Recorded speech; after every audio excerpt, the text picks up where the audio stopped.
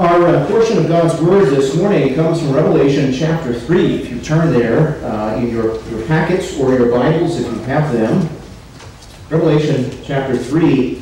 As you know, in the first few chapters of Revelation, especially chapters 2 and 3, we find several letters written to 7 of the early churches in Asia Minor.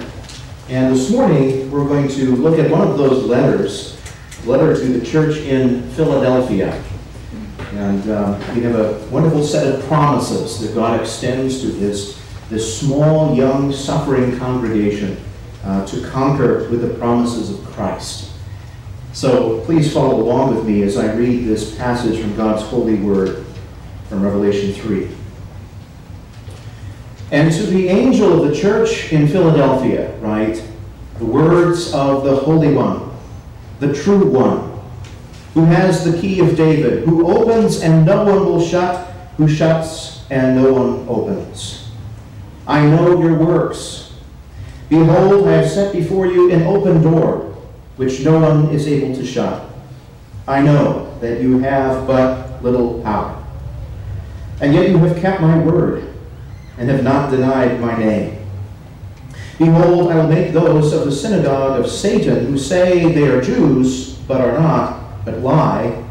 Behold, I will make them come and bow down before your feet, and they will learn that I have loved you. Because you have kept my word about patient endurance, I will keep you from the hour of trial that is coming on the whole world, to try those who dwell on the earth. I am coming soon. Hold fast what you have, so that no one may seize your crown. The one who conquers, I will make him a pillar in the temple of my God. Never shall he go out of it. And I will write on him the name of my God, and the name of the city of my God, the New Jerusalem, which comes down from my God out of heaven, and my own new name. He who has an ear, let him hear what the Spirit says to the churches. We're going to finish our reading of God's Word there this morning.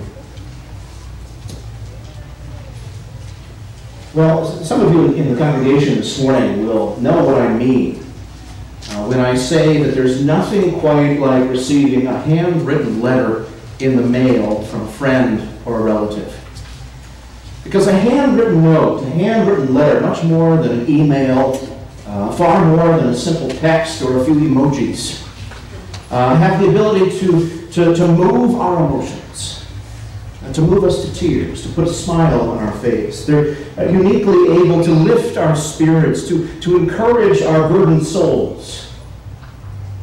Well, this morning, the message to the angel of the church in Philadelphia, which is the words of the letter to the church, to the Christians living in that city that we have in the Scriptures, that letter was written to uplift and encourage these Christians to conquer the trials and the temptations of the devil with the sure knowledge that Christ their King has already conquered on their behalf. If you've ever studied Revelation 2 and 3 and you've looked at the letters to the 7 churches, you know that these passages tell us many things, many details about the trials that these churches faced. And Christ's words to the church in Philadelphia in particular come with praise, come with commendation for their faithful witness amidst great tribulation. We know something about the church in Philadelphia. It was a very small church, a very young church.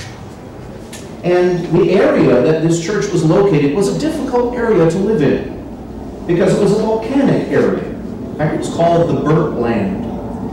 Because of all the volcanic activity going on in Philadelphia, there were frequent earthquakes that troubled the city. Sometimes those earthquakes were so severe that people had to leave their home, leave the city, and take up residence somewhere else. Not only was that trying to the Philadelphia church, but the gods, the idol gods of the pagan imperial cult, had places of worship all over Philadelphia. It certainly would have reminded the Christians there that they were just strangers on earth, just passing through their heavenly homeland. But the greatest trial, the greatest tribulation that the church in Philadelphia faced didn't come from pagans. It came from the Jews who lived there. Because already by this time, the Jews in this area severely persecuted the Christians. They insisted that they alone were the people of God. They insisted that they alone had an open door into the kingdom of heaven. Only they had God's law. Only they had the promises. And so they reviled against, they persecuted the Christians, even going so far as to bar their access into the synagogues. Well, it's in the midst of this trying and troubling situation that this letter comes to establish comfort, to give assurance to these Christians by focusing their attention on the promises of God about the eternal heavenly city that God has prepared for all of his suffering saints. And brothers and sisters, that promise is for us this morning. We mustn't get caught up in all of the apocalyptic details of Revelation.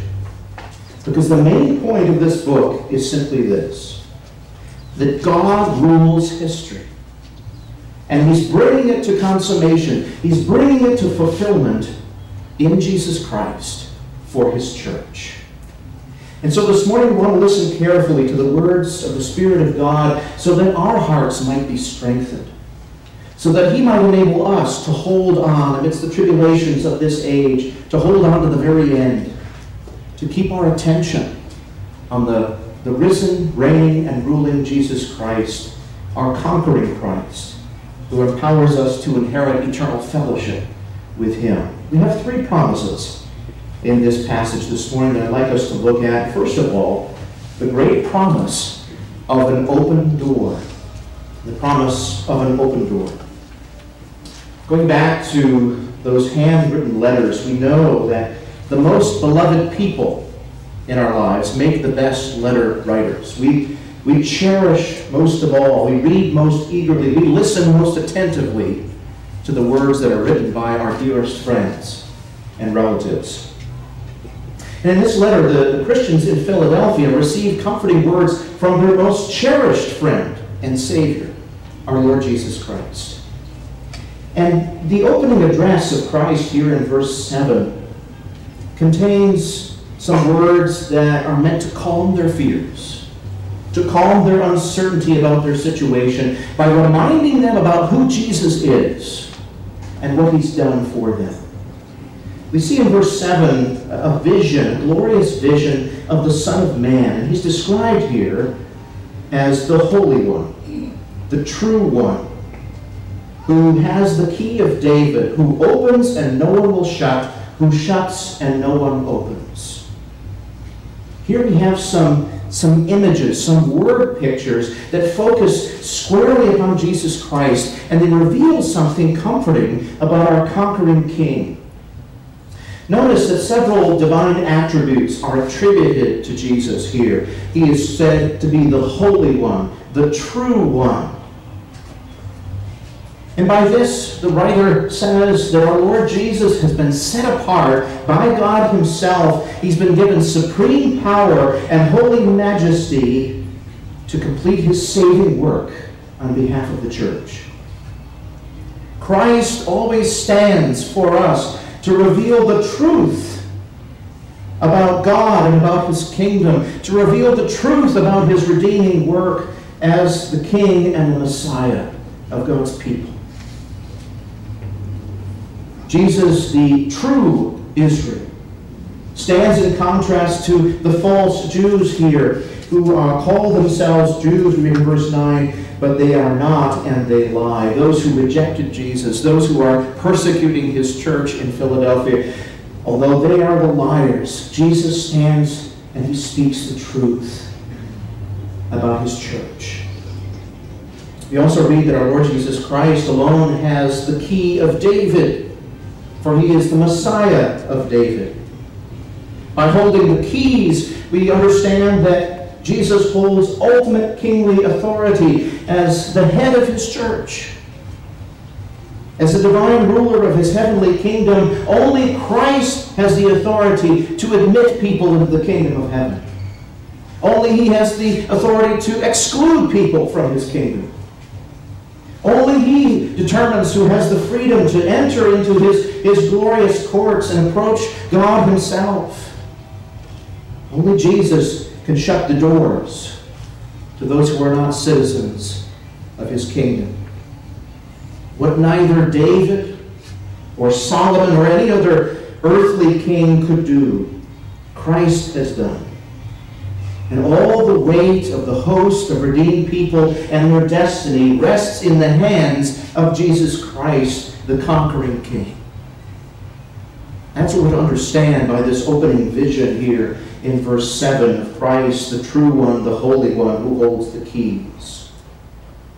And this vivid imagery of opening the kingdom, closing the kingdom, says a lot about Christ the King, but it also has some wonderful implications for the church. The door to the synagogue in Philadelphia may have been shut off, it may have been closed to the Christians by these ruthless and jealous Jews. But Christ promises His people that these Jews could not succeed in barring the church from His glorious heavenly kingdom.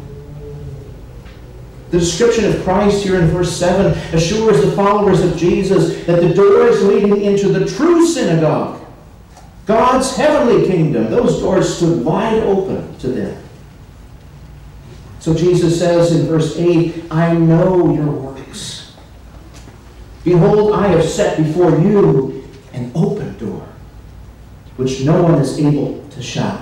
No form of opposition could keep these saints from enjoying the eternal blessings secured for them by their Savior.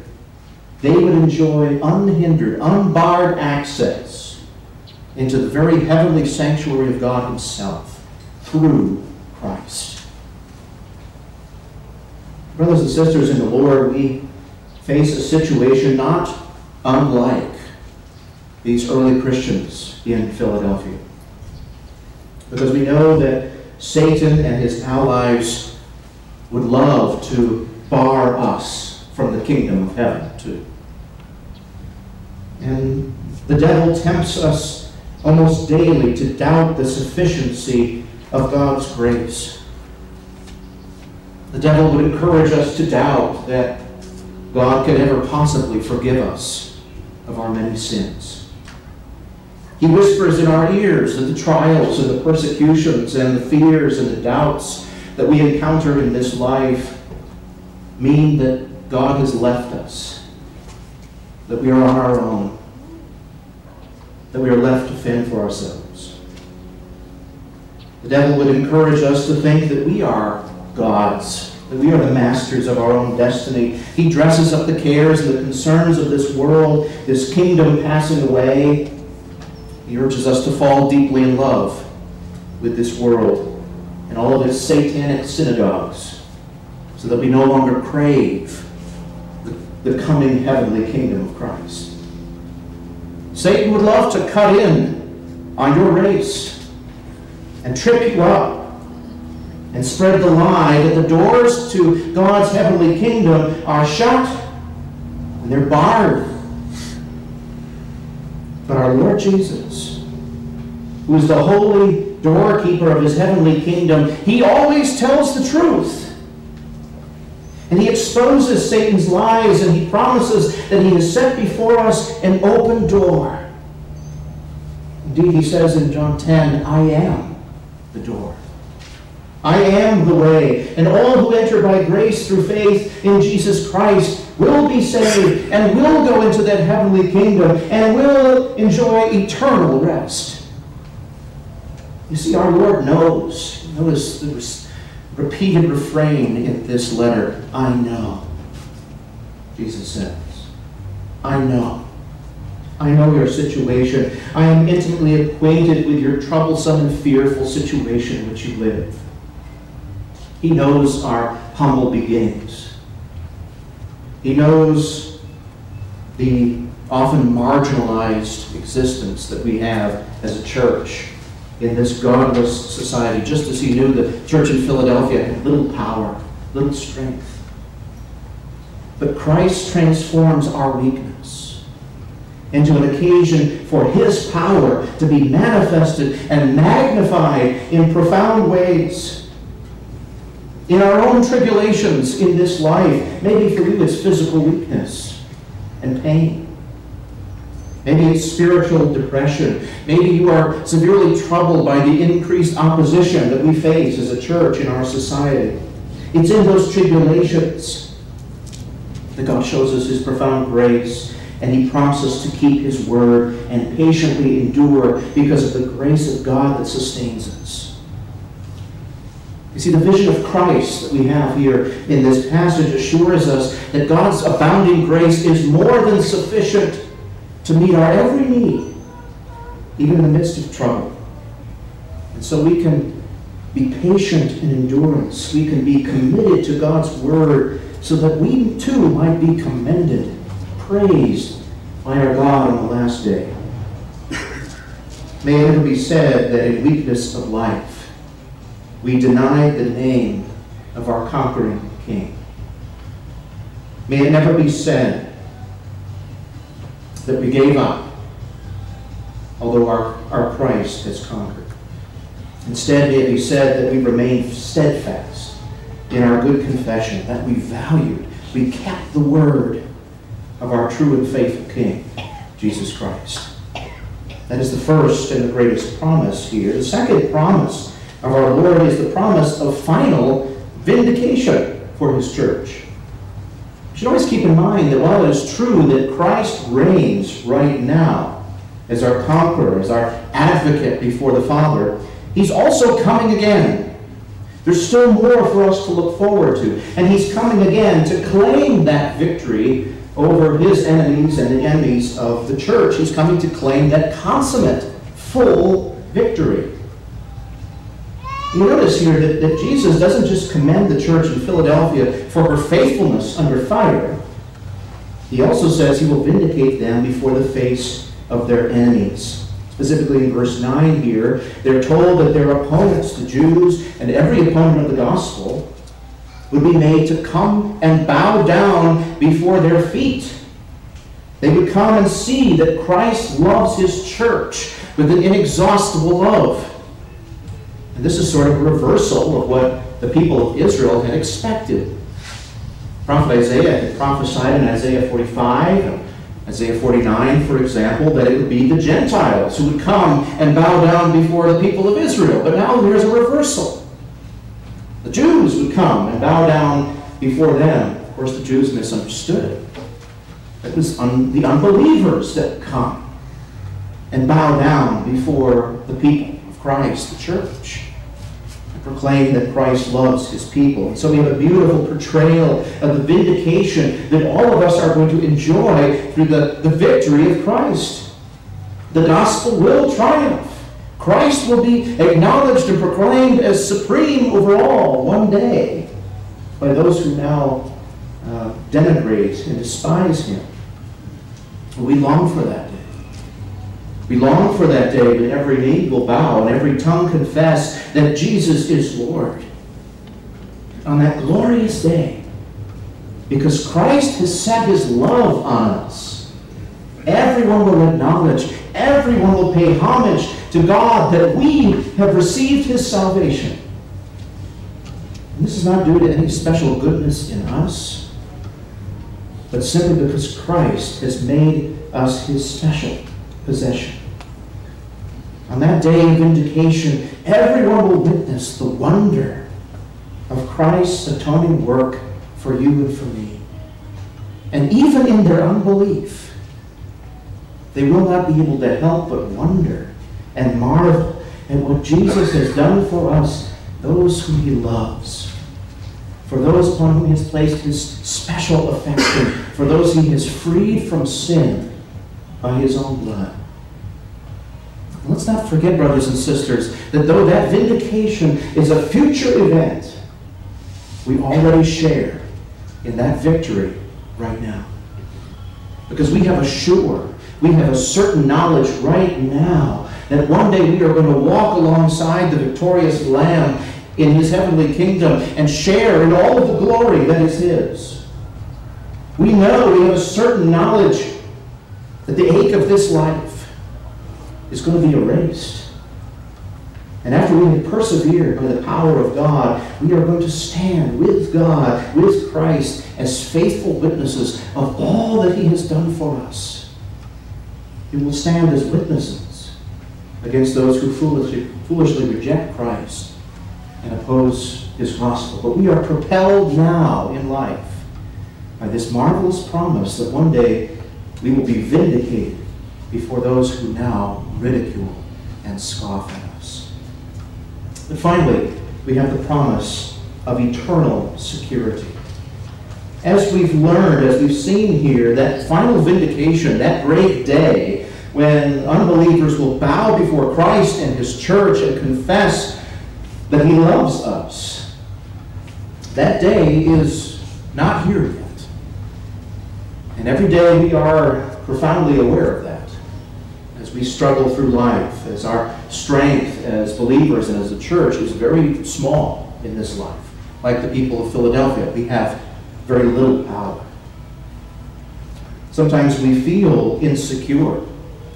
We are downright terrified as our society, as our world grows more godless and oppressive and opposed to the biblical truth that we believe and that we confess as a church.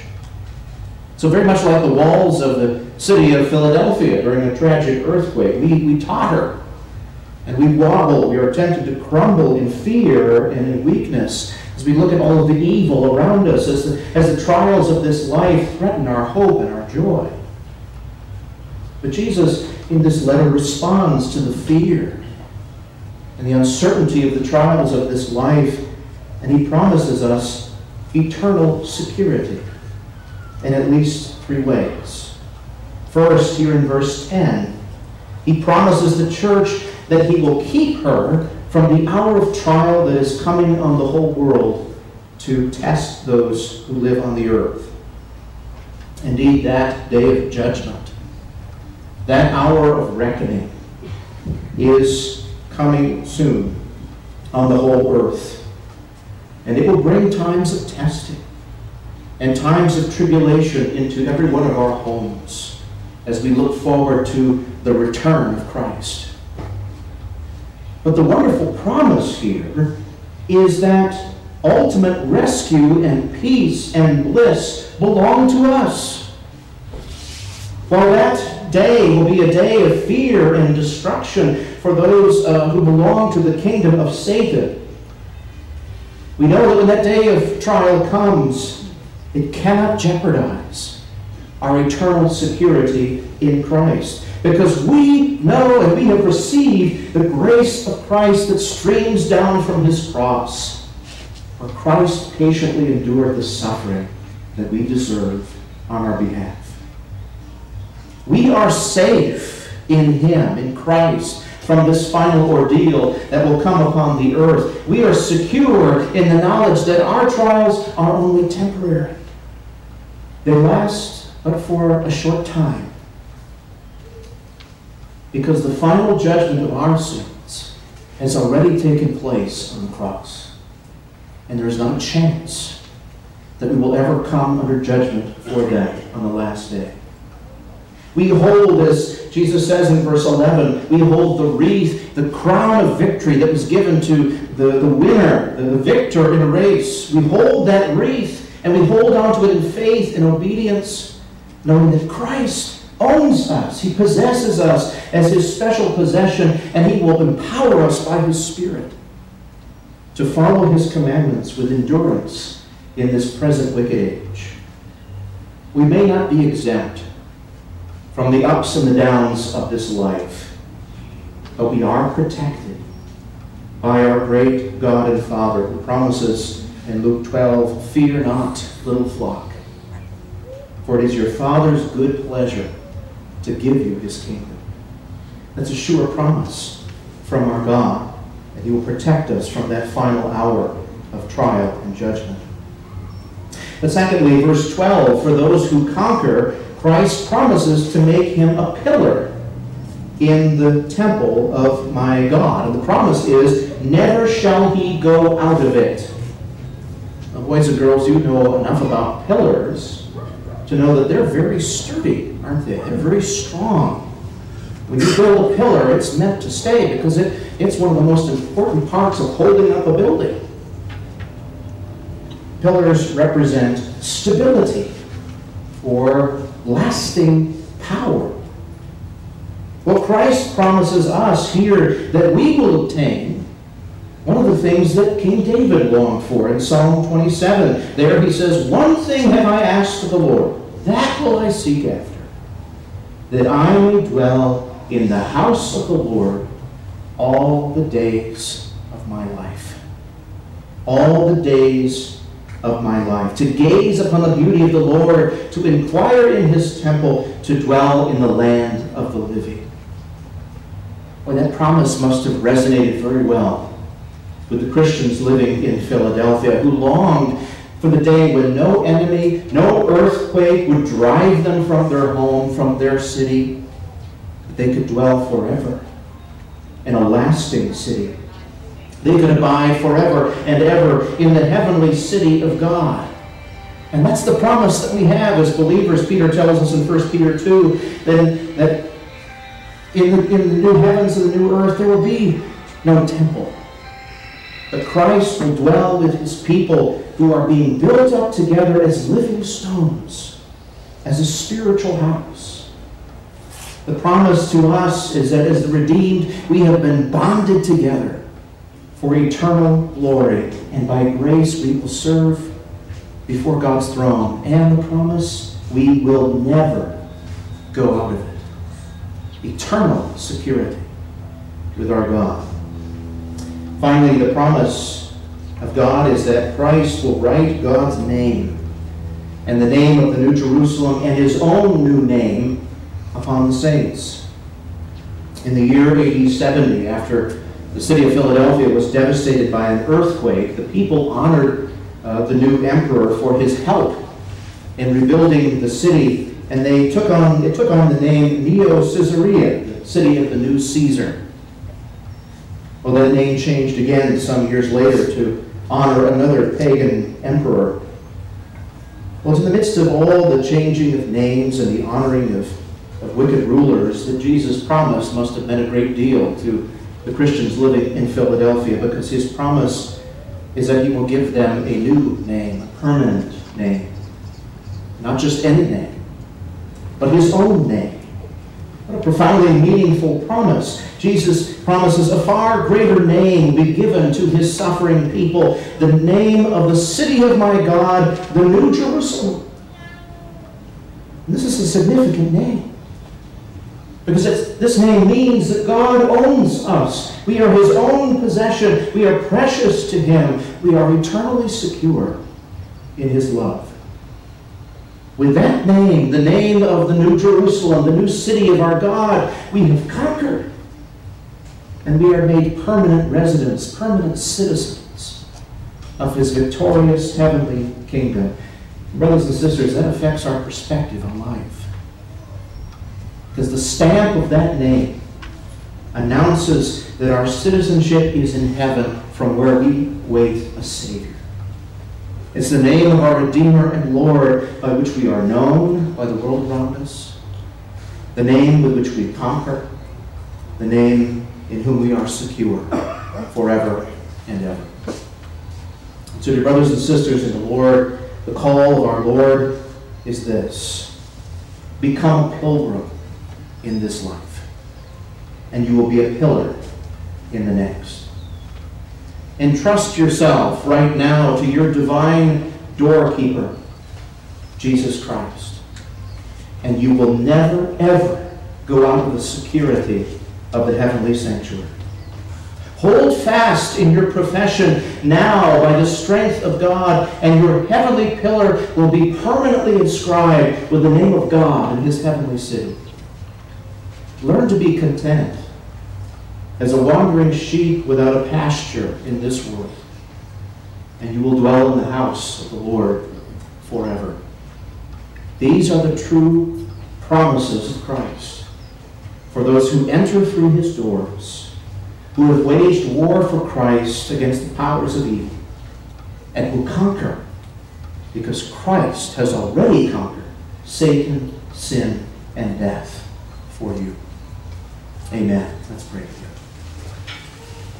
Heavenly Father, we thank you for this glorious vision of our Lord Jesus here in this letter to the small, young, suffering church in Philadelphia. Lord, we thank you for the promise that our Lord Jesus, the Holy One, the True One who holds the key of David, who alone can open and shut the doors into the kingdom of heaven, is our doorkeeper and our master and our shepherd. We thank you for the wonderful promises conveyed to us here. But Lord, we see a similarity in our trials and troubles as a church in the 21st century to what went on in the first century. We so often feel marginalized and troubled by the distressing trends in the world around us. We realize how small and how powerless we often seem and feel. And yet, O Lord, the promise is true, that you have prepared for us eternal security, a lasting vindication, and ready access into your heavenly courts. There is no earthly leader, no earthly king that can bar us from your heavenly kingdom. For those who know you by grace through faith in Christ.